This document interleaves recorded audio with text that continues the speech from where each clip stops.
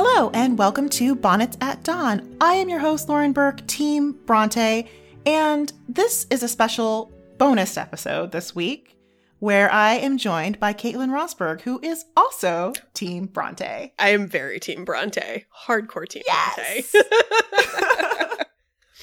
So, Caitlin has a lot going on. I do. Your bio, your resume is long. One of the things that you do is that you're on the board for the Chicago Nerd Social Club. Did I? Yes, you got that so right. right. Well done. Yes. I wanted to go Chicago Social Nerd. No, Chicago Nerd Social Club. Yep, there you go. Okay, good. And then also a critic for Paste Magazine, comic critic for Paste Magazine. And for the AV Club, who just won an Eisner, last month? 2 months ago? July, so 2 months ago, yeah. Yeah, nice. Fresh off an Eisner win. And, of course, I know Caitlin from Ladies' Night Anthology, which I have told you guys a little bit about. But I'm going to have Caitlin tell you a little bit more about it today because we have a Kickstarter going right now, right this very minute. It's the last week, pretty much, of the Kickstarter. And we'd love your support. So, Caitlin, why should people support Ladies' Night Anthology? So I think if you are even, tangentially interested in comics, it's pretty easy to find people on Twitter, especially talking about the fact that we don't just need diverse comics, we also need diverse creators. Because most of the biggest comic scandals lately have, in my opinion, been a result of the fact that all of the folks that work on comics look pretty much identical. One of the reasons I love Ladies' Night so much is that we work exclusively with female or non-binary, gender non-conforming individuals that want to make comics and might not know how. The vast majority of the folks that we work with have either never made a comic before or never collaborated to make a comic before. And a lot of anthologies out there will give you some really incredible stories, but they're coming from folks that have made comics and they're coming from folks that have a lot of experience. Whereas the folks that we work with really are coming to us quite fresh a lot of the time. So as editors, Lauren, myself, Summer, Megan, and Chris, we actually are very handholdy and very cheerleadery throughout the entire process. We lead everybody from step to step. We give people a lot of advice. We host workshops. We do a lot of stuff to really help people get their foot in the door. And I think that I love comics. Like, everybody who knows me knows that I have a deep and abiding love for comics. And I just want comics to continue to be better and more accessible for everybody, both on the buyer side and the creator side. So for me, that's a lot of what Ladies' Night really stands for, is the ability to create a sense of community and help people build skills that will translate with them through their entire careers. And the fact that I can walk into Graham Crackers, where we have our monthly Ladies' Night meetups, and right now there's an IDW book where the entire artistic team is all Ladies' Night Anthology veterans. Jen St. Ange, who did the cover for Volume 4, is doing the art for, I'm going to mess this title up, I think, Gem and the Holograms, The Misfits Infinite. And I think you're right, yeah. Okay, and Brittany Peer, who was in Volume 3, is doing the coloring for that art. So, the ability that, knowing that we helped give people the confidence and the skills that they needed to go out and get these jobs is super motivating to me. Yeah, it's awesome. So, when you support a Ladies' Night project, you're not just, getting a book, and you're actually supporting a community and helping us grow our community and get women jobs. Yeah. Essentially. Yeah. Which is We're job what creators. Our goal is. We're job creators. And we don't get any money from this either, too, by the way. We are volunteers. All of the money goes back into printing and then tabling, workshops, all of that good stuff. Yeah. So, and if you're an enamel pin addict, we have some really freaking cute pins this time around. So fully endorse it. Super cute. Yeah. I love those little sisters pins. So the theme of this anthology is sisters. And then doing it for themselves is sort of the zine theme. I might have a mild problem with Whoopi Goldberg and Sister Act and needing to say sisters doing it for themselves repeatedly. But it really fits too, the mission. It really does. I mean, yeah. Because it's our 5th year. We wanted sort of the book to be about celebrating our creators and also talking about how do you do this? How do you get involved in this business? And, how do you do lettering? How do you do coloring? Yeah. There's a lot of steps to comics that I think people don't really realize. Yeah. And we want to make that process as easy and transparent and, as possible for people who are just now getting into the business. So yeah. Support Ladies Night. Just go to Kickstarter and just type in Ladies Night. We'll pop up. Yep. Our book is $10. It's a really reasonable price, but you really can bump that up to is. $20 for the pins. Yeah, for $20 a good price. For $20 plus shipping, you get the book, the physical book, and 2 enamel pins, which is what you would normally spend just for pins. Like, I have certainly bought 2 pins for $10 each, not including shipping before. So, like, this is a pretty primo deal. Yeah, it's an excellent deal. And starting today, if you back our Kickstarter and Emmett Comics, their latest Kickstarter, which is Jelly Vampire. Mm-hmm. Really, really cute, really, really funny. These are comics by, I believe she's from Norway or from Sweden. She's from Norway, yeah. Okay. Ida Neverdal. Really cute cartoonist. Very fun, goofy comic. I would say it's like if you liked Adventure Time, if you're sort of into that space, like I think this actually, like, this will be up your I was gonna say, like, if you're into a lot of like Booms stuff right now, like Kim Reaper and Lumberjanes, it's very cartoony, it's very cute, it's very funny. Like, it's really, I've seen her stuff before outside of this Kickstarter, and I really like it. Yeah, so I think if you go ahead and get our book and get the Emmett comic books, then Emmett Comics will also send you a bonus pin. So you get a little present from Emmett Comics. Mm-hmm. It's a good deal. And even though it's 90 degrees today in Chicago, I will say, like, Christmas is around the corner. Right? So these would be good Christmas presents. They're all ages books. Yep. So, if you're looking for something special to get a young comic lover in your life, I think these are 2 books that you should totally take a look at. Well, and I also know our book has a dragon in it, and her book has a unicorn in it. So if you feel the need to make them a matched pair, I think that they will fit together very nicely. Very cute. Very cute. I will say there's a really nice range of stories in our book, too. Like, I edited a Western, which is about twins by twins. And other twins. And twin writers. And let's see, the other story that I edited was sort of like a family comedy. Mm-hmm. And then what was yours? So mine is a slice of life story about a couple. And it's, I'm going to admit, the first time I read the script, I laughed so hard I snorted my iced tea. Like, it has these really great comedic beats, and it's very clearly like a true to life story from the writer Ellen Linzer. And the art from Jade is just, this was the first time that Jade had really hand lettered something pretty substantial, and it looks amazing. And I feel like that kind of thing really helps you understand what Ladies Night is all about, is that there's these people pushing their skills. Like, let's talk about kerning and color holds and how to use color to portray the passage of time. Because there's a lot of conversations that if you are just learning comics or you've only ever created by yourself, you've never done that process of working through a problem. You just kind of tackle it by yourself. And I think it's really neat to watch people figure those things out together. Yeah, absolutely. This was a hardcore lettering year for Ladies Night, too. It was. And honestly, I learned how to letter because of Ladies Night. Like, there was one story that someone really needed help lettering. So I watched all of the tutorials that we'd made for all of our creators over the years. And I went and just taught myself how to do it. And then I was talking later to a couple of professionals that work, David F. Walker has spoken very frequently about the fact that he letters a lot of his own books because it is a really marketable skill for a writer to have, because it can save the artist so much time if the artist doesn't need to letter it, or if you don't need to hire a separate letterer. And it's pretty neat as an editor to even acquire those skills just because we needed them. Do you think, and I don't mean to turn this into a lettering conversation, even though I could do a podcast just about lettering, because I feel very strongly about it as a writer and an editor.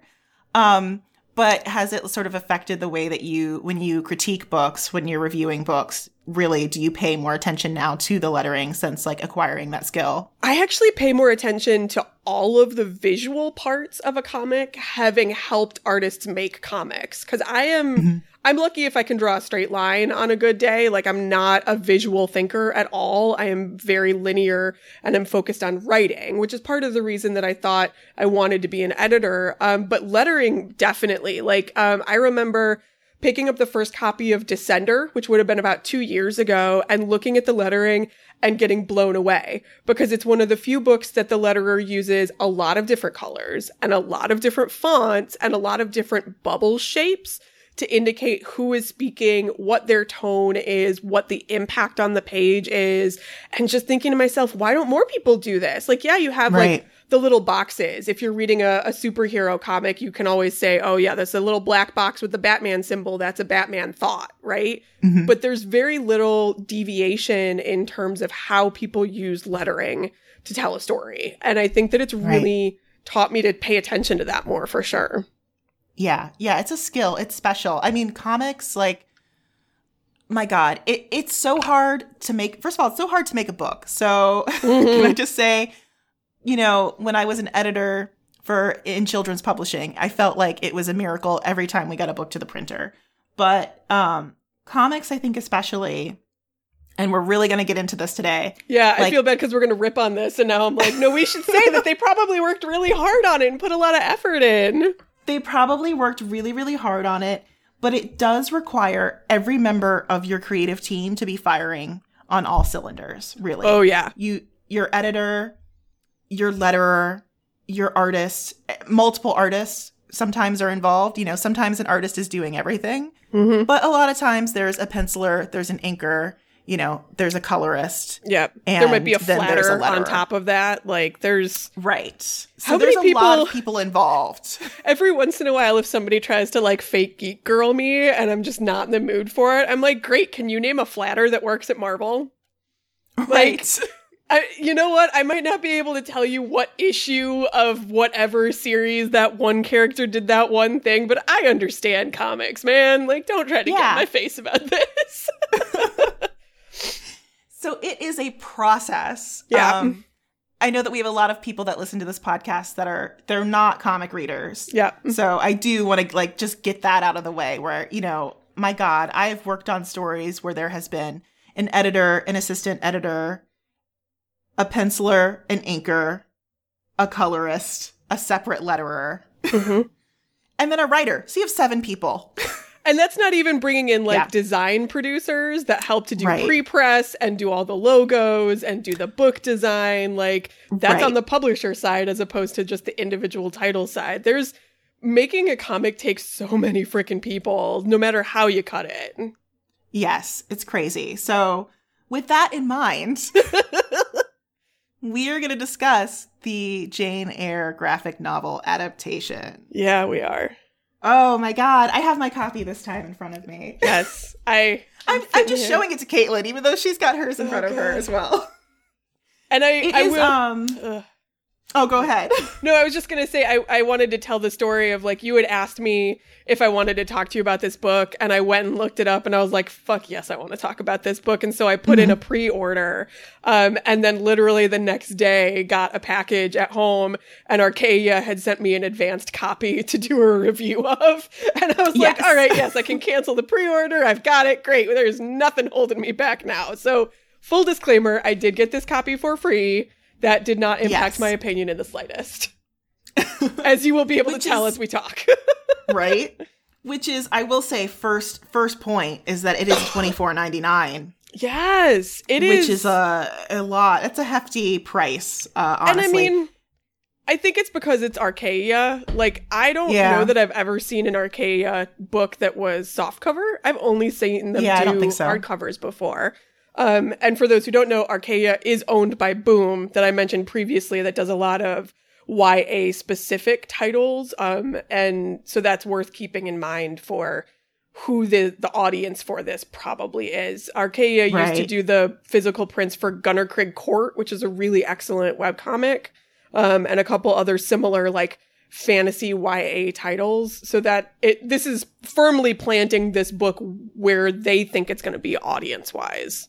Right. So, and it's a beautiful hardcover, too. And the cover is gorgeous. I will put pictures on our Instagram and our Twitter. You can go ahead and look at those. And I'll do some interior pages as well. It would look beautiful on a shelf. I mean, it's going to look great in a library display.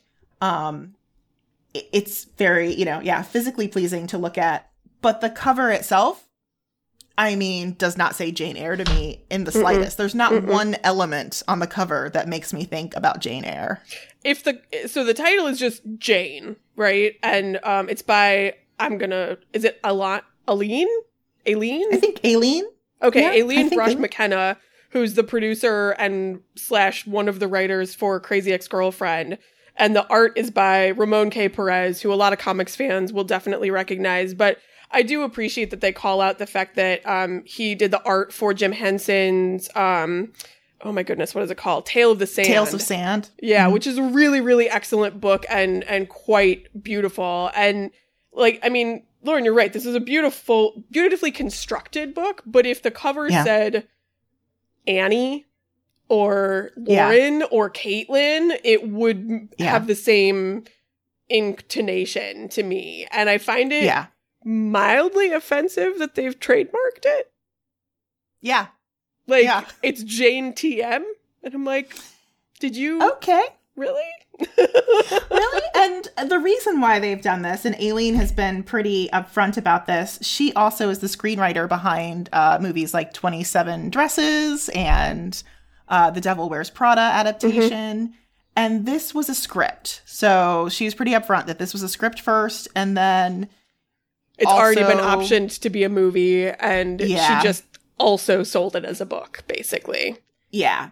So those two things kind of happened simultaneously. We did read an interview with her in Comic Book Resources, where she was pretty upfront with saying, like, I didn't want to do a typical comic book treatment or script. Yeah. I pretty much just gave the movie script to Ramon, and then we had a bunch of conversations about it. Yeah. Which I have a lot of problems with. Yep. Number one, there is technically no typical comic book script, which is kind of sad. This industry kind of maybe does need a little bit of a standard. Yeah. And we always, with Ladies Night, we teach everyone Dark Horse format, which actually reads very, very much like a script. But there is a big difference between writing a script and writing a comic book script. Yeah. And that is something that I think I have to drill into the heads of the Ladies Night writers every single year. Like, oh, there are too many actions in this panel. You need to pick one action that's most important. Yep. Or there is way too much dialogue. Like, what is important? You need to pick moments that tell your story. Yep. And it's different. Every review I've read of this so far calls out the fact that Perez managed to make this not just look like a sequence of storyboards, which is really telling. And I think that that's also a testament to his skill, that he managed to turn a movie script into something that genuinely looks like a graphic novel. Like, it really genuinely does. Yeah, he is wildly talented. Yeah. Like, I can see why she picked him, you know? Or whoever picked him. Like, or whoever. Yeah. Like, I mean, he's one of my favorite artists. So normally, like, hearing something like this, like, oh, Archaea is doing an adaptation of Jane Eyre with Ramon Perez, like, that would really excite me normally. Yeah. To be honest. But this book, just, long story short, guys, it really falls flat in a lot of ways. It's a piece of trash, honestly. Like, it is, after I finished it, I looked at my partner when I was done, and I was like, this is the second worst book I've read in 2017. And what was the first one? It was a Marvel book. Like, it's not even worth mentioning, frankly. But that's the thing, is I read superhero comics, and this was the second worst comic book I've read in 2017. Like, Yikes.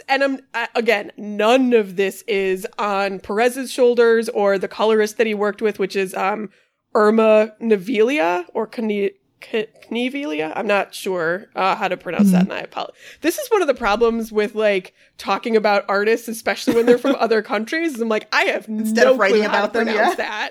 Because, like, at a certain point, and I have the same problem at conventions, and somebody's like, whose table are you going to? And I'm like, I'm going to Jeff Lemire. And they're like, you mean Jeff Lemire? And I'm like, I don't fucking know. Like, nobody says his name out loud. So the guy that writes Descender, he's neat. I'm going to go say hi to him. Like, come on.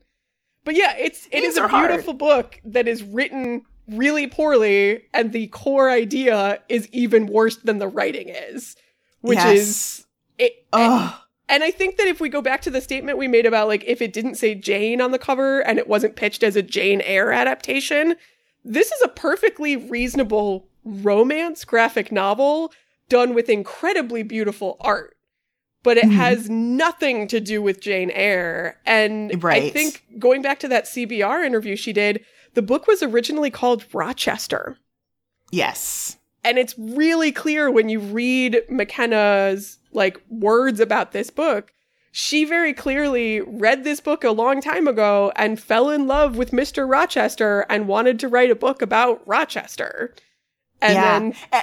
And you had made a good point earlier, actually, last week when we were talking, saying, you know what? I don't even know if she read the book. I think she saw the Michael Fassbender movie and fell in love with Michael Fassbender. Yeah. And then, it's because, like, if you, so the Michael Fassbender movie came out like 3 or 4 years ago, and it was him and Mia Wasikowska. Is that how you say Wasikowski, I think? Yeah. Something around there. Girl that was in the Alice in Wonderland movies with Johnny Depp. Like, she's petite and beautiful and blonde. And that is, none of those descriptors apply to Jane in the original Bronte novel. But Jane in McKenna's graphic novel is petite and beautiful and blonde.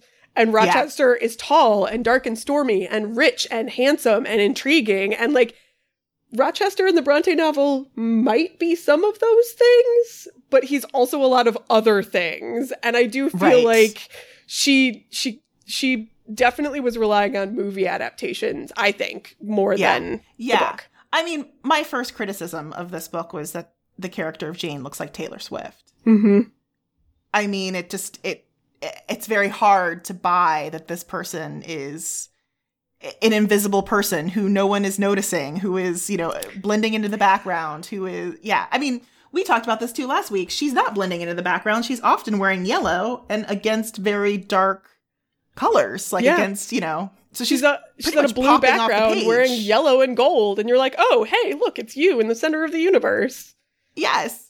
Now, before we jump into the story of this one, can I ask you, what is the thing about Jane Eyre that you love the most? Like, what is it about that book that you relate to or, you know? And I think I said this when we first talked about the book, but one of the reasons I'm Team Bronte instead of Team Austen is that the Brontes always write their protagonists as people that I relate to personally. They are awkward.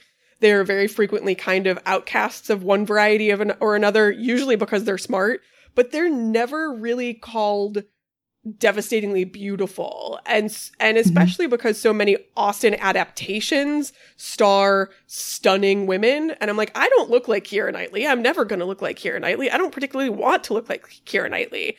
But you look at the Bronte protagonists and you're like, these are quite frequently homely or at least plain young women who are struggling with a lot of stuff. And I think the biggest thing to me from Jane Eyre in particular is that it is a love story to me, but it's a love story of Jane falling in love with herself, not Jane falling in love with Rochester. Rochester's there. He's a very important part of the story.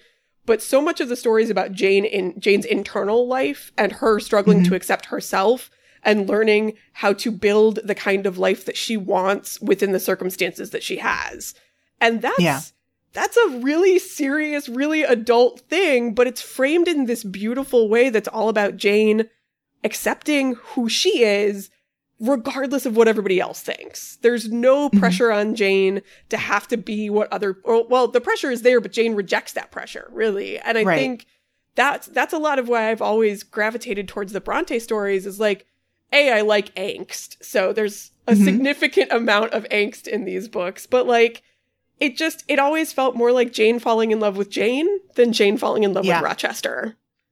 Yeah, absolutely. I think that's a great point. I mean, there's so much in that book that I love, and it's hard to distill it down to a couple of things, but I will also say, like, I love the way that Charlotte Bronte made it a true Gothic fairy tale, like taking these sort of Cinderella elements to and bringing them into the story. I mean, the atmosphere for me is a huge thing. Yeah.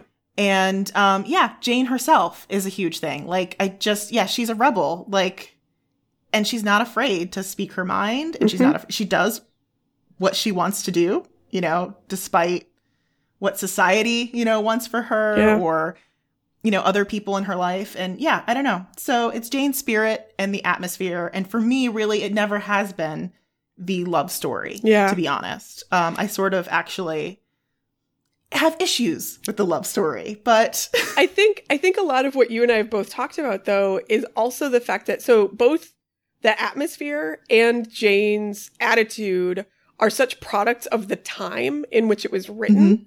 Like Jane, if Jane was just plugged into modern day, a lot of what Jane ended up doing are things that are considered pretty acceptable these days. Like being a single woman, going and living with roommates, rejecting a job offer that freaked her out. Like those are all things that if a woman in 2017 did them, if I did them, nobody in my family, nobody in my friend group would look at me and be like, oh, who's the crazy lady over here? Right. But the time it was written, it is such a gothic fairy's tale because of when it was written and how it was written. And I think that that's something that if you're going to adapt a story, understanding the historical context of when the story was written is a really important thing, because if you're going to update it, you have to update it not just apples to apples, because it's not an apples to apples comparison anymore. Exactly. And I think that's one of the reasons why the story just falls flat. Yeah. Like there was not enough time or thought given to that at all. Well, and she cut out the first and third acts of Jane Eyre. Like the entire backstory of who Jane is as a person, like the orphanage is gone. All of that crap is gone. Yeah. There's no discussion of disease. Yeah. And I'm like, why am I supposed to feel sympathy for this woman? I don't. I just don't. And there's a bunch of exposition about why she left her life behind. And it's not, I ran away from an orphanage that killed us because they got us sick and beat us. It's, my aunt and uncle didn't pay enough attention to me. Yeah. We don't even have a red room scene. Right? I'm so annoyed. I'm so annoyed with that. I just don't understand how we're supposed to think that that's enough to, like, be on her side. So it's basically missing an introduction to Jane. We open up in modern, well, you know, a few years ago, in modern day, sometime. Jane immediately looks like Taylor Swift. It even has sort of like a preppy, you know, Talbot style as well. Which, you know, again, like Ramon Perez is a great artist, but like comics, it can't all be on the artist. Like you have to have conversations with your artist about character design. Every visual thing informs story, and writers have a right to be in on those discussions and say, hey, like Jane, you know, she doesn't have the money to shop at Talbot's. She looks like she's wearing athleisure. Like she's wearing a big frumpy tunic turtleneck and leggings and Wellingtons. She's like a Park Slope mom. Yeah. I was like, all this is missing is some Uggs, and it's all of the girls I went to college with. Like this is very much like, and for the record, I went to Miami University. So this is like J. Crew University. Everybody drives a Jeep or a Passat. And like, she looks like she stepped out of that picture. And that's not appropriate. Even taking into account that she's supposed to be from a rural northeastern town where fishing is the primary way people make money. Even taking into account that this isn't, you know, a gothic, like, Bronte tale, she doesn't have money. That's the whole point. It's the whole point. She is isolated. She is alone. So the first couple pages, very pretty. Yeah, she's talking about her parents, how they went out to the sea one day and they never came back. And we're back at that cousin's house. You know, she feels... I actually really loved this spread because it was all done in pencil. Sort of like the flashbacks in pencil. And then we have maybe a little bit of like ink wash or something. So I didn't get this until I reread it. This is supposed to be Jane's art.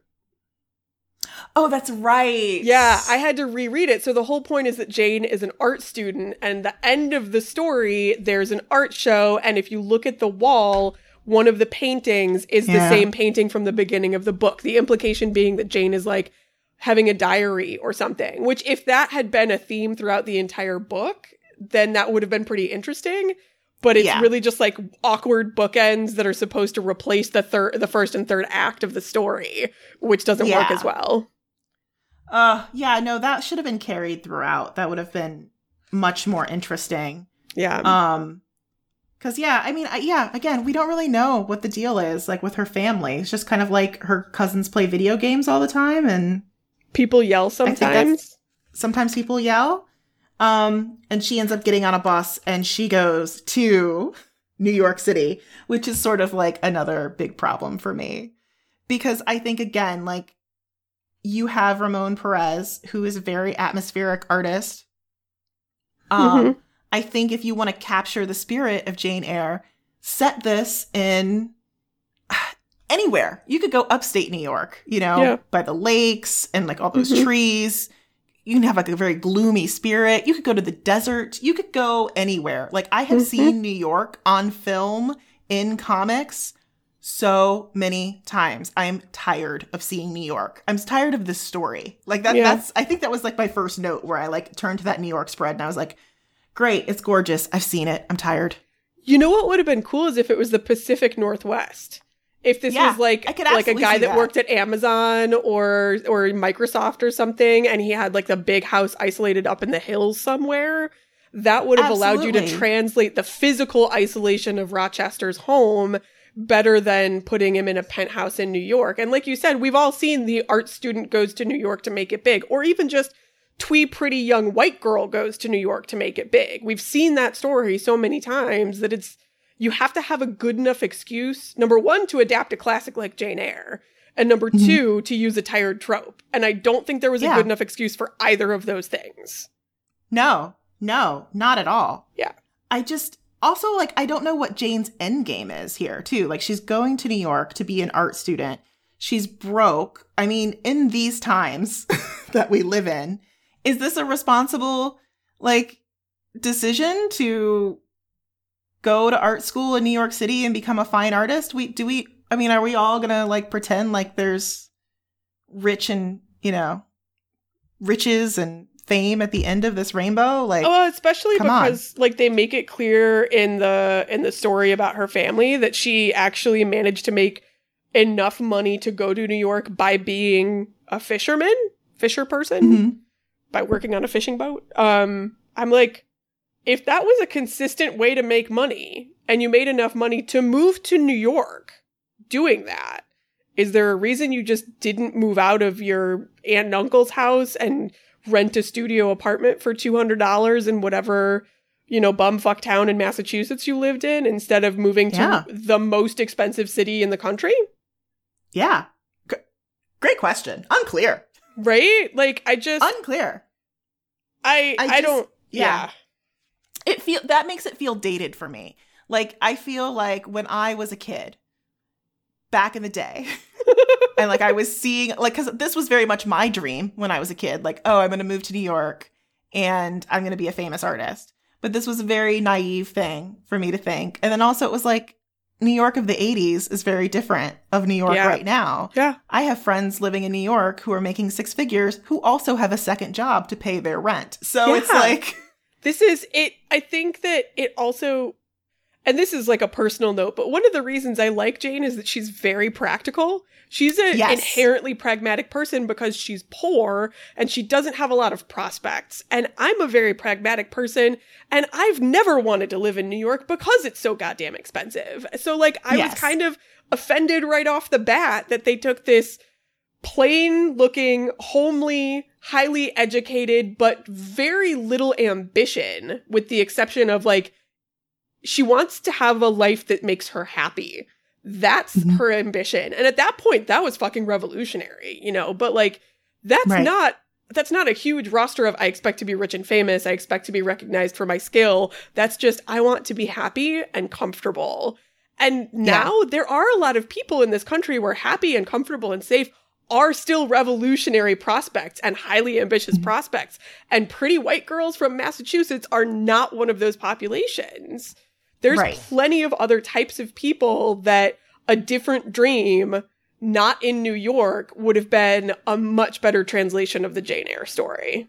Yeah, absolutely. So it just, again, it just feels like, this makes it feel dated. Yeah, exactly. Like, and not in like a cool retro way, just in like this is dull. This is dull. Like I've seen it. So yeah, she moves in with this, she's got a roommate. Which is right weird off the bat, because she's supposed to be isolated and not have friends. Right. Not have this friend group who can save her and who she can bounce, her ideas off of or, insecurities off of. So yeah, so that's a bit odd.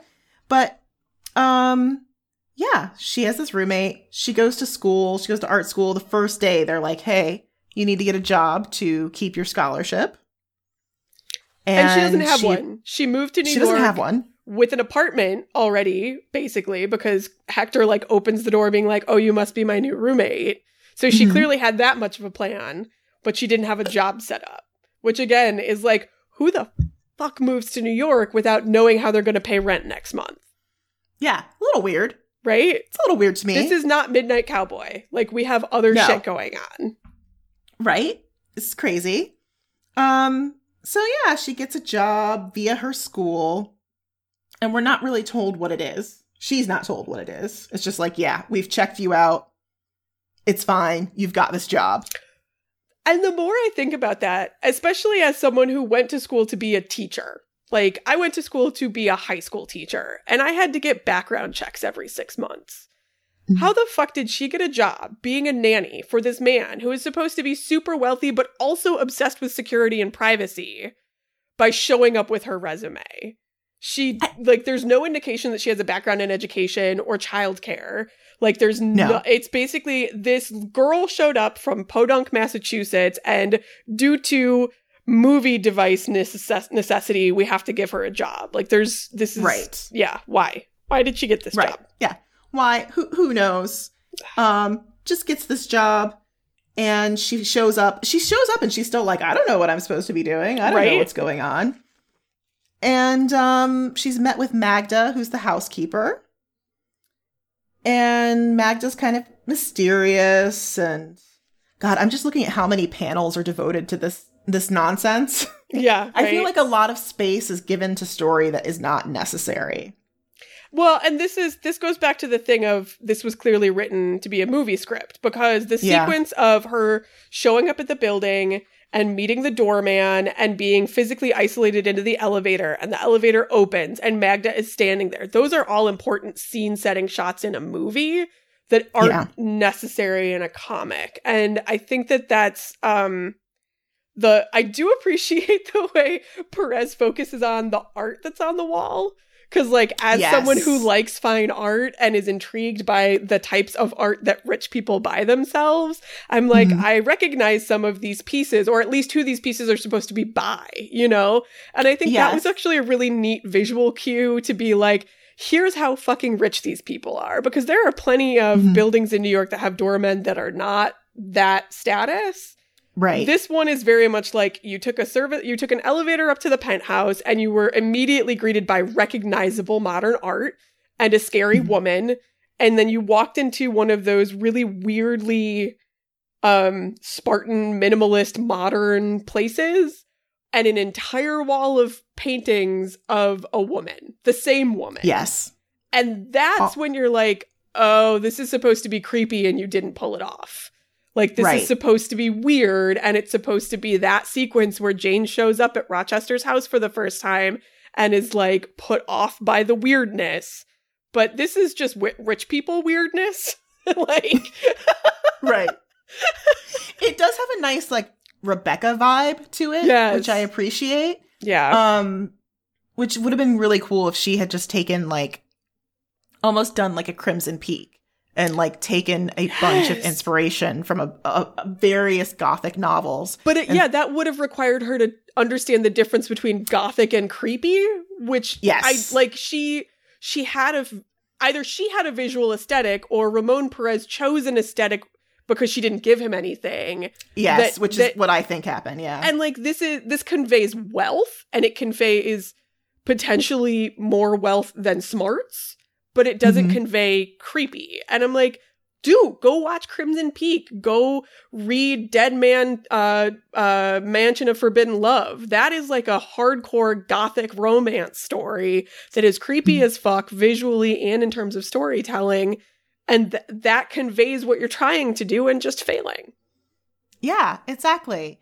I think that this was all a decision that he made. It doesn't feel like it's something that she did. And again, I'm just going to say this to any aspiring comic writers out there, or any comic writers that, just in general, like when we get scripts for Ladies' Night, sometimes it'll say like, and then she walks into a room. And I will hear from the artist, like, what kind of room is that? I've spent 3 hours like trying to figure out the room. Who lives in this place? Like, how big is the room? Is it shabby? Is it rich? Is it full of modern art? Like, all of those are important story elements that writers should be working on to craft the world, because you don't just tell your story in words. You tell your story in descriptions and art. Yeah. So, and I just think that it feels to me, when you look through this book, like Ramon did all of it. And she didn't inform him. So we meet Adele, who is her charge, Rochester's kid. And we had this discussion earlier where we were like, how old is Adele?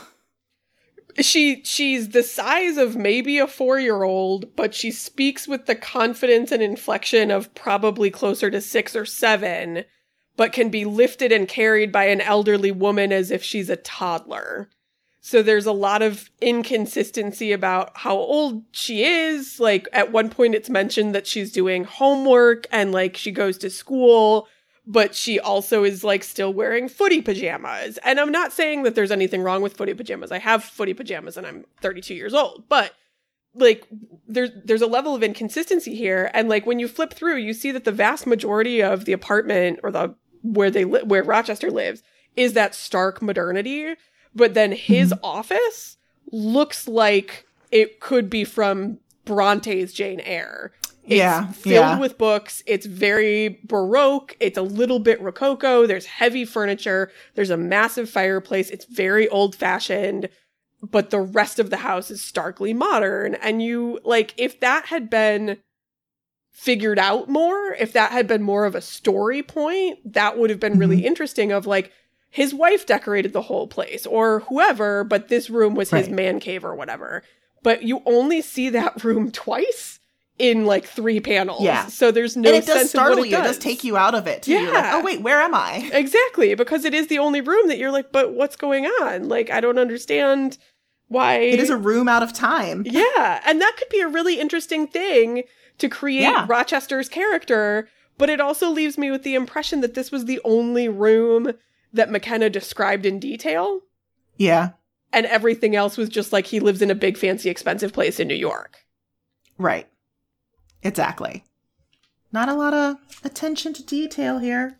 Not a lot there's a lot of artistic attention to detail. There's not a lot of choice, I think, that went into what should be drawn. Which is, again, I don't want to give Perez or the colorist, a bad rap for the fact that this book is stunning but just badly written. Like, that's not their fault. Yeah. It's true. I mean, they do beautiful. The coloring in this book is fantastic. It really is. It's really one of the best coloring jobs I've seen all year. Yeah. I am very intrigued because I do also want to know more about how the two of them worked together. Because they both get coloring credits. And, like, when I read a couple interviews by the two of them, it wasn't clear, like, did he flat and then she colored? Because she gets the primary coloring credit. So I'm like, I just want to know how that worked. Because I always find that relationship really fascinating. Because when you get to teams that they've worked together for a long time, like Cliff Chiang and Matt Wilson have worked together artistically for a while on a bunch of different titles. And you can tell that Matt Wilson just knows what Cliff wants, right? Like, he knows how to make Cliff Chiang's art really, really shine. So Cliff can, like, I don't want to say, he doesn't abdicate responsibility so much as he trusts his partner to make good choices. Right. And I think that that's a really interesting thing. The book is really pretty, but, like, I don't feel like after the scene where she meets her charge for the first time, and it's sweet, like it's sweet as it should be with Jane and her charge for the first time. Like you see her at class, and then that like pulls you back out of the impression of her being isolated because she has friends. Like she's talking to her roommate and her classmate. She's hanging out with her roommate, and she's at class, and she seems like a popular gal, actually. Yeah. She seemed, and like I think I mentioned this the first time, but it's almost like the movie She's All That. Like, you spend so much time trying to convince me that this woman is unattractive, then you do a makeover and tell me that she's attractive suddenly. And I'm like, no, she's been pretty the whole fucking time. Like, please don't try to lie to me about this. Right. I think that so they do try to recreate the Rochester with the horse scene where he almost runs her over. That is the weirdest thing I've ever seen. They do it with a car. And I think that, unfortunately, horses and cars do not translate. Like, you can't just substitute one for the other. Well, and it's not like, I mean, he could lose control of the car, but he doesn't get out of the car. So basically, she's just walking home one night in the rain. Yeah. And a car almost hits her. Yeah. And then she's just left in the rain. And then later on, it's acknowledged. Like, pages and pages later, he's like, oh, yeah. Like, remember that time I almost hit you with my car? Well, and especially because it's a page after she sees some rando going up the stairs to the room where she's never allowed to go. And my assumption was that was Rochester, because I know the story. So my assumption is that it's Rochester. But I'm like, so how did he get from going up the stairs to almost running her over with his car in like a page?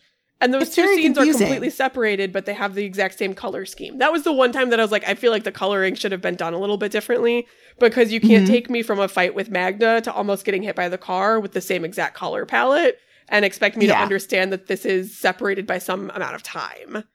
So. Right. But cars and horses are not the same thing. They're not the same thing. I will say, yes, this is the one story point that kind of kept me turning the page was, you know, Jane is now the nanny for Adele. And, you know, Magda says there is a room on the 3rd floor you absolutely cannot go to. And every other nanny that has tried to go up there has been fired. So I'm like, okay, what is in the room? Because, again, this is something very, very hard to translate to modern times. Yep. So I was like, is it going to be Bertha? Is it going to be, you know, Secret a sex toy room like in 50 Shades of Grey? This does honestly feel to me like a graphic novel version of a sort of like 50 Shades of Grey. I feel like it would have been more successful going in that route, to be honest. Yeah, because it's all of the same types of gaslighting without any of the emotional weight of Jane Eyre. Because let's be real, Rochester in Bronte's novel is kind of a shitbag sometimes. And he does do some shitty things that I would argue are probably abusive. Like, they are emotionally abusive and physically manipulative. But because of the way he is written, you are allowed to sympathize with him without feeling like he's a good person. Like, you are allowed to think of him as someone who has been put in an untenable situation and still judge him for what he's doing. And like the first time you get a look at Rochester, you turn a page and it's a 3/4 photo or illustration of just him. So it's him from the knees up that takes up the entire fucking page. And I'm like, he is not a hero. He is not the good guy in this story. Why the fuck? I didn't even get this from Jane. Like, what the hell is he getting the, like, Michelangelo reveal for? This is insane. Okay, the first time she meets Rochester, this is crazy because, first of all, she's like, the night before, she's out with her roommate, like, I've had such a bad day. This job is so creepy. There's a room I can't go into. I'm so stressed out. I'm going to apply for another job. So she also, what is she stressed out about? Just like, what the fuck? Unclear. Yeah. Yeah. There's a room she can't go into. But she loves the kid. She loves the kid. And everything seems to be fine except for the fact that she can't go into this room. She applies for another job and immediately gets it, I guess. How many people in New York immediately get 2 jobs when they're applying for them? That is not a New York thing. And then the next day, she's like, I am going to go into work early and I'm going to confront Rochester because Adele is having some issues with like bullies at school. And She also thinks that Rochester is neglecting his child and should spend more time with his child. Yeah, so she goes in loaded for bear to yell at him. Yes. And then you get a page turn, and the caption is literally, there he was, dark, handsome, and not blurry. And then she completely backs off all the things that she was going to yell at him about. Yeah, he looks like Bruce Wayne. He looks full on like a John Hamm Bruce Wayne here. Yep. It's insane. And then you know what? Like, I thought you were going to say John Cho, and I was like, I want a John Cho Bruce Wayne. That's a thing I'm into. I got momentarily distracted by that. I would absolutely do a John Cho Bruce Wayne. Yeah. By the way, just learned that he's 46. Yeah. Nope. Insane. Right? Insane. Just, yeah. Looks great. Yeah. I'm going to rename this the John Cho podcast. Join me next Tuesday for my John Cho podcast.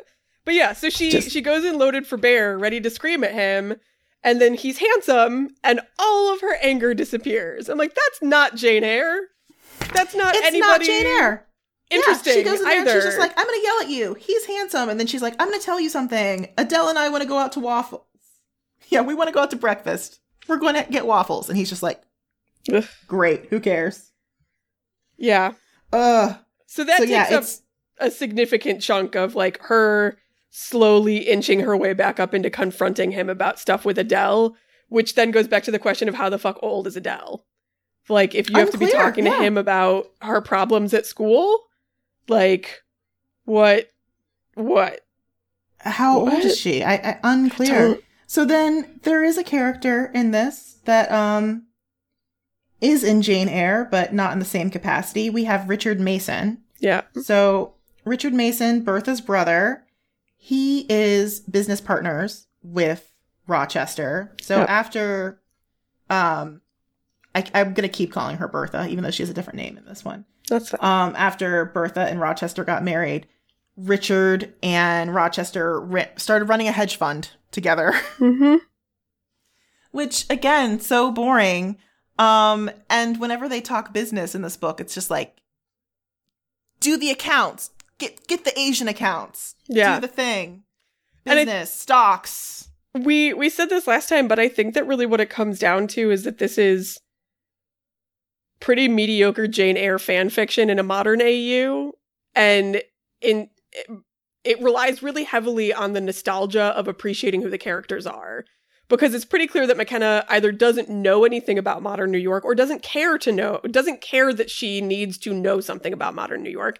And the same thing about being an art student, and the same thing about being a hedge fund manager. There's no depth of knowledge and choices actively made, which is why I think the idea of him being a single dad in Seattle that works at Amazon actually makes more sense, because if he was like a Jeff Bezos character, fucking, done. I am convinced. I am convinced that Jeff Bezos is an asshole to the people that works for him and lives out in the mountains by himself and would be a dick to everyone. You don't have to convince me. Make him Steve Jobs and I already understand what you're doing.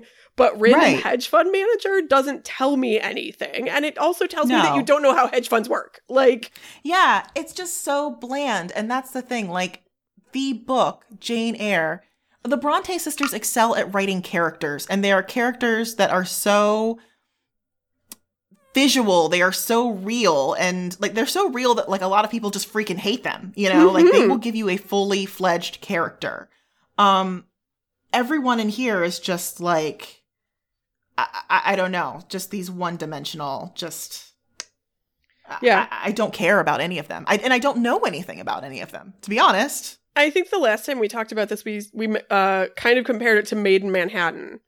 It's Made in Manhattan with a pretty white girl. Everybody feels like flat rom-com characters, which, knowing that it was sold an option to be a movie already, makes sense. But like, you even have the montage of like Rochester slowly warming up to her. And like the one time that it did feel like Bronte's book is the one scene that they have in Rochester's office, where he's sitting in a wingback chair drinking and kind of backhandedly complimenting her, which felt like such a real Rochester thing of like, oh, you're being an asshole and nice at the same time. That's exactly what Rochester would do.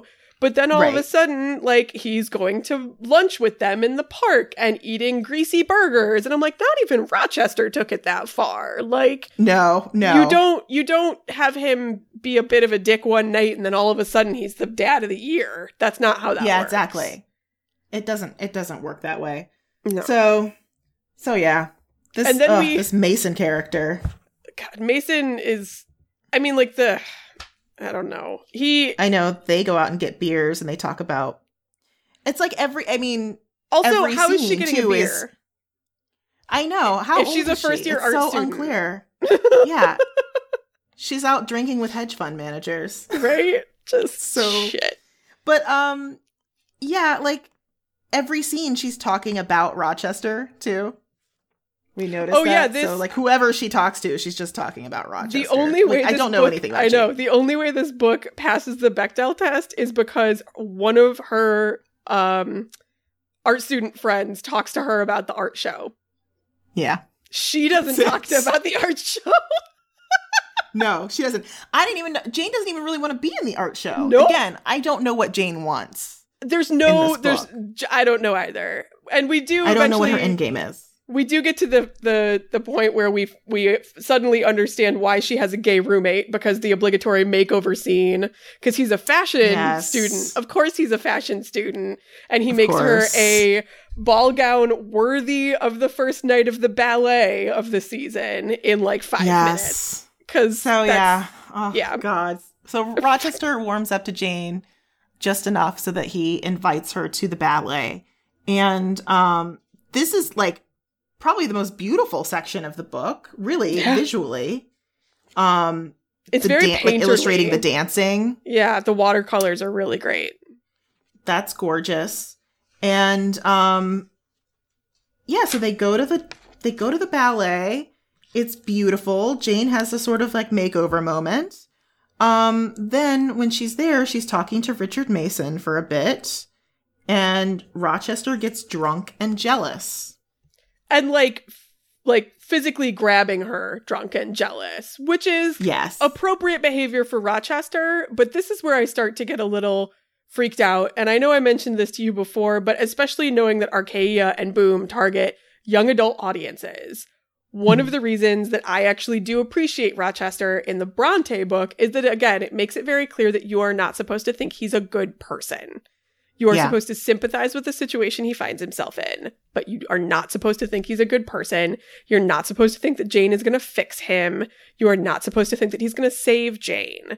And this Rochester is so handsome. And so, like you said, it's very 50 Shades of Grey of like, oh, this is abusive. This is abusive. And there's none of the other markers indicating to readers that you shouldn't like this and that this isn't okay. All of those markers disappear. Yeah, absolutely. This is like, I mean, if we just remove the Jane Eyre element, like this is a story about a young woman, a young naive woman who's between, we're guessing 18 and 20 or so, moving to New York and then being controlled by a rich, powerful man who has a drinking problem, who is presumably about twice her age. Yeah. I mean, that's not something that that's not a story I would pass down to a young person in my life. Nope. Because literally the second he apologizes, and the implication here is that he's crying, although you don't see him crying. The second he apologizes, she's all smiles, and he pours her a glass of wine, which again, is she underage? And also, if a dude physically assaults you and then the first thing that they do is apologize, cry, and pour you a drink, that's manipulation. That's not somebody genuinely trying to be a good person. That's someone trying to manipulate you into saying that you're fine, because then he dances with her and it's oh so romantic and they kiss and they go have sex on a boat. Like Yeah. Then they go have sex in a boat. They leave the kid there. Right? Like, who the fuck is Magda's with Adele? there, maybe. Who Unclear. knows? But, they're like, let's bounce. Let's walk around New York. And just the whole, like, I was jealous. And then she's like, oh, so it's okay. It's okay for you to, like, okay. to physically grab me and scream at me and cause a scene if you're jealous. Okay, No, Again, thank you. Not a story I want to like pass down to a younger person. There's a lot of real estate dedicated to that. And there is. They're like them on the boat, like there's a great double page spread of them kissing, which is totally, a throwback to romance comics. I mean, this is like all drawn like a romance comic. It's beautiful. That double page spread is beautiful. It's great. Lot of real estate. Again, that makes me think that the artist just, was like, I'm just going to go with it. I'm just going to blow out these moments because I don't know. Well, yeah, especially what I'm because supposed to do. There's so little dialogue of this part that, like, if you give an artist like Ramon Perez the opportunity to really focus on beautiful fluid motion and scenery and two characters enjoying one another, of course he's going to take advantage of that. There's no reason not to. Like, and it makes sense. Absolutely. It makes sense as a romance comic. It doesn't make sense as Jane Eyre. Right. Exactly. And not to detract too much, but it does remind me of the time of like, so I was in this anthology once and I was paired up with this male artist who, two things happened with this male artist. One, when I gave him character designs, like descriptions for the character designs, he said something along the lines of like, because they were not supposed to be attractive characters. And he's like, yeah, but I still want to like sleep with her. The dude, he was like, I'm fine with drawing the dude ugly. But the girl, he was just like, yeah, but I still like, she's going to be like, plain, but I still want to sleep with her. So she's going to be pretty, basically, was what his deal was. For listeners, I am making a stink face right now, and I apologize that you can't see it. So that was one thing that was kind of eh. But then on top of it, I had this, the story kind of centered around this old art house theater. And I had these very detailed instructions for this theater and how I needed it to look. And he really latched on to that and he loved drawing it. And on the first couple of pages, he just blew that out. Like he just like focused on that building and added panels, with more of the exteriors because he wanted everyone to see it. But he wasn't paying attention to pacing or like my story details. And so when reviews actually came back for my story in this like anthology, people were like calling that out. Like, oh, this writer has no idea how to pace a story. Like it all came down on me. And I was like, nope, he added in extra panels. He actually took out all of the panels on the first page just to draw the building. So this reminds me of that when I look at this story, because there's certain pages where I'm like, oh, this is just tons of real estate given to this and this and this and this. And then we get back to the story and it's very crammed. Well, very and crammed, again, so it feels the pacing's off. A lot of this would be really excellent shots in a movie. A lot of this would be really excellent and necessary shots in a movie that you just don't need in a comic. And you're right. The sequence of from the end of the ballet and him apologizing and them having sex on a boat, and then the sequence at the end of like the big reveal of everybody's in danger are the two biggest chunks of the story. And they shouldn't necessarily be the biggest chunks of the story. Because they aren't the most important things to Jane. And I feel like going back to the comment that like she originally wanted to call this Rochester tells you a lot about who she was focused on while she was writing this. And I mean, the second after they are done having sex on the boat, he disappears. And he bounces. He leaves. And then all of a sudden he comes back with a woman with no explanation. This random brunette. Like, and I think you were the one that mentioned this last time. The whole reason why Jane in the Bronte book pushes back on the women or the woman that Rochester brings home is because she's a bad mom for Adele. And you don't get any of that. Like, you don't get any, it's just she's there for a page and a half. 2 pages, maybe. Yeah. And she gives Adele a Raggedy Ann doll. Yeah. Oh, God. Like, why the fuck why would a rich woman who is being courted by a hedge fund manager for work purposes, according to the book, give a girl a Raggedy Ann doll? Unclear. Oh, God. And can I just say, that time where Rochester is gone, like, what makes it so successful in the book is that Jane is isolated. She has nothing to do but live in his house and take care of this child, which is her job.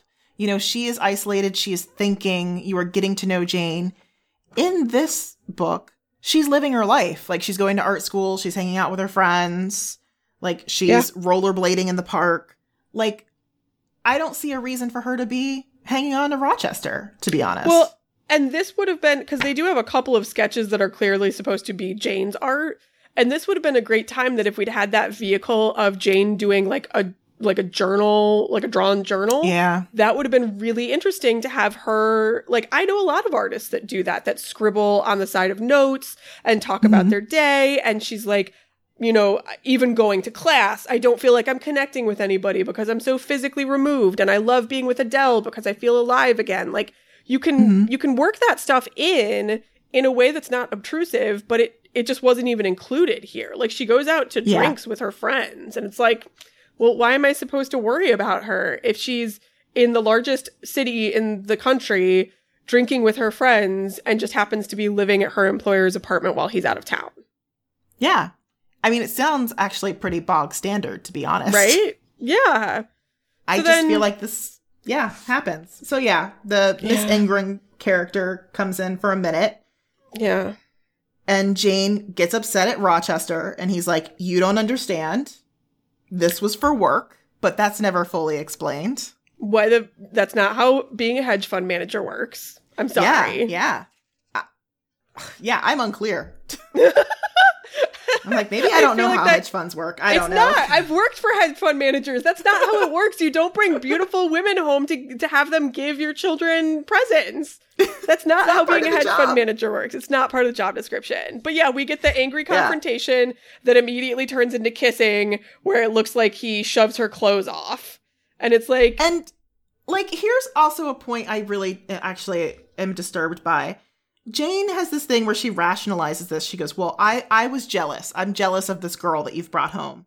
Just as he was jealous at the ballet. So maybe we're two similar people. And it's like, no. Not the same thing.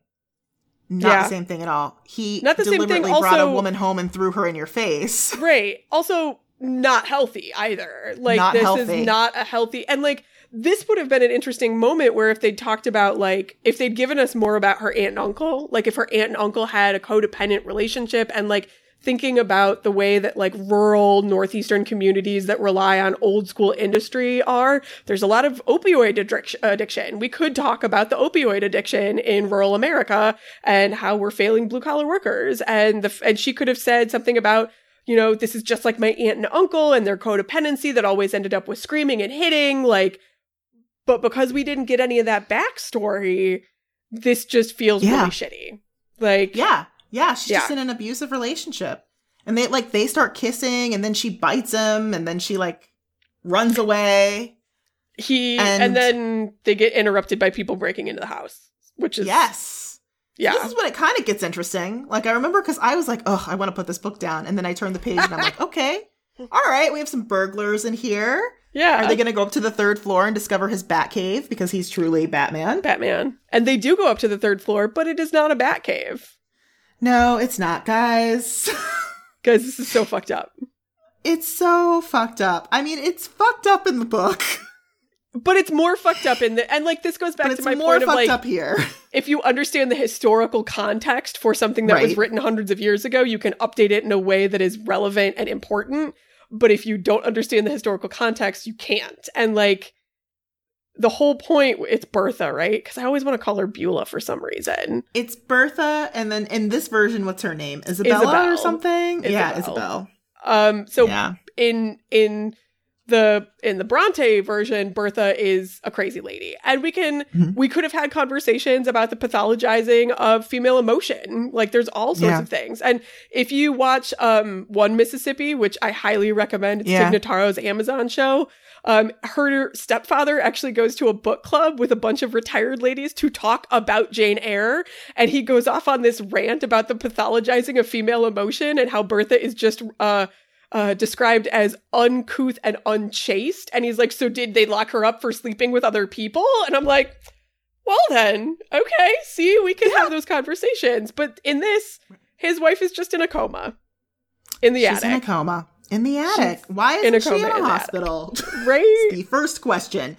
And then again, this was another issue that I had with the with the character design, because this is actually something I brought up in our Jane Eyre episode, where I talked about, so in this version, Jane Eyre walks in and she sees Isabel in a coma, and Isabel looks just like her. They look very similar, which is very creepy. It's like a run girl moment. But they didn't lean into that skid. Like, they just didn't even mention it. Yeah. And she's just like, oh, this is the most beautiful woman I've ever seen, even in a coma. And I'm like, okay, all right. And we could have talked about this with the whole big 1-page spread of all of the pictures of Isabel on the wall. This is the first time we're bringing up the fact that you guys look identical. Like, what the hell? Yeah. It's weird and upsetting. Now I think, the original Jane Eyre would have read as a really interesting statement had, Jane Eyre walked in and seen Bertha look like a version of her, and then, really, that's a really powerful statement. Yeah. Especially if she runs. That I kind of brought up in our Jane Eyre episode. But yeah, so that was funny to flip the page and I was like, huh, okay. Yeah. Interesting.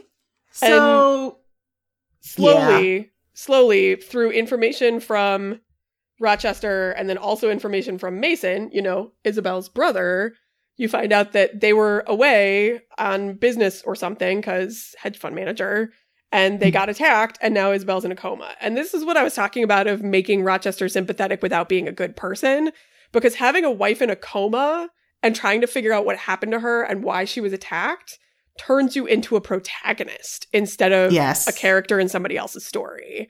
And this reminded me so much of the Scrubs episodes, where she was in love with a coma husband. It was Zach Braff's character was in love with the wife of a man who was in a coma. And they had all of the emotional moments of, is this okay? Is her husband really dead? And I'm like, but we don't get any of that.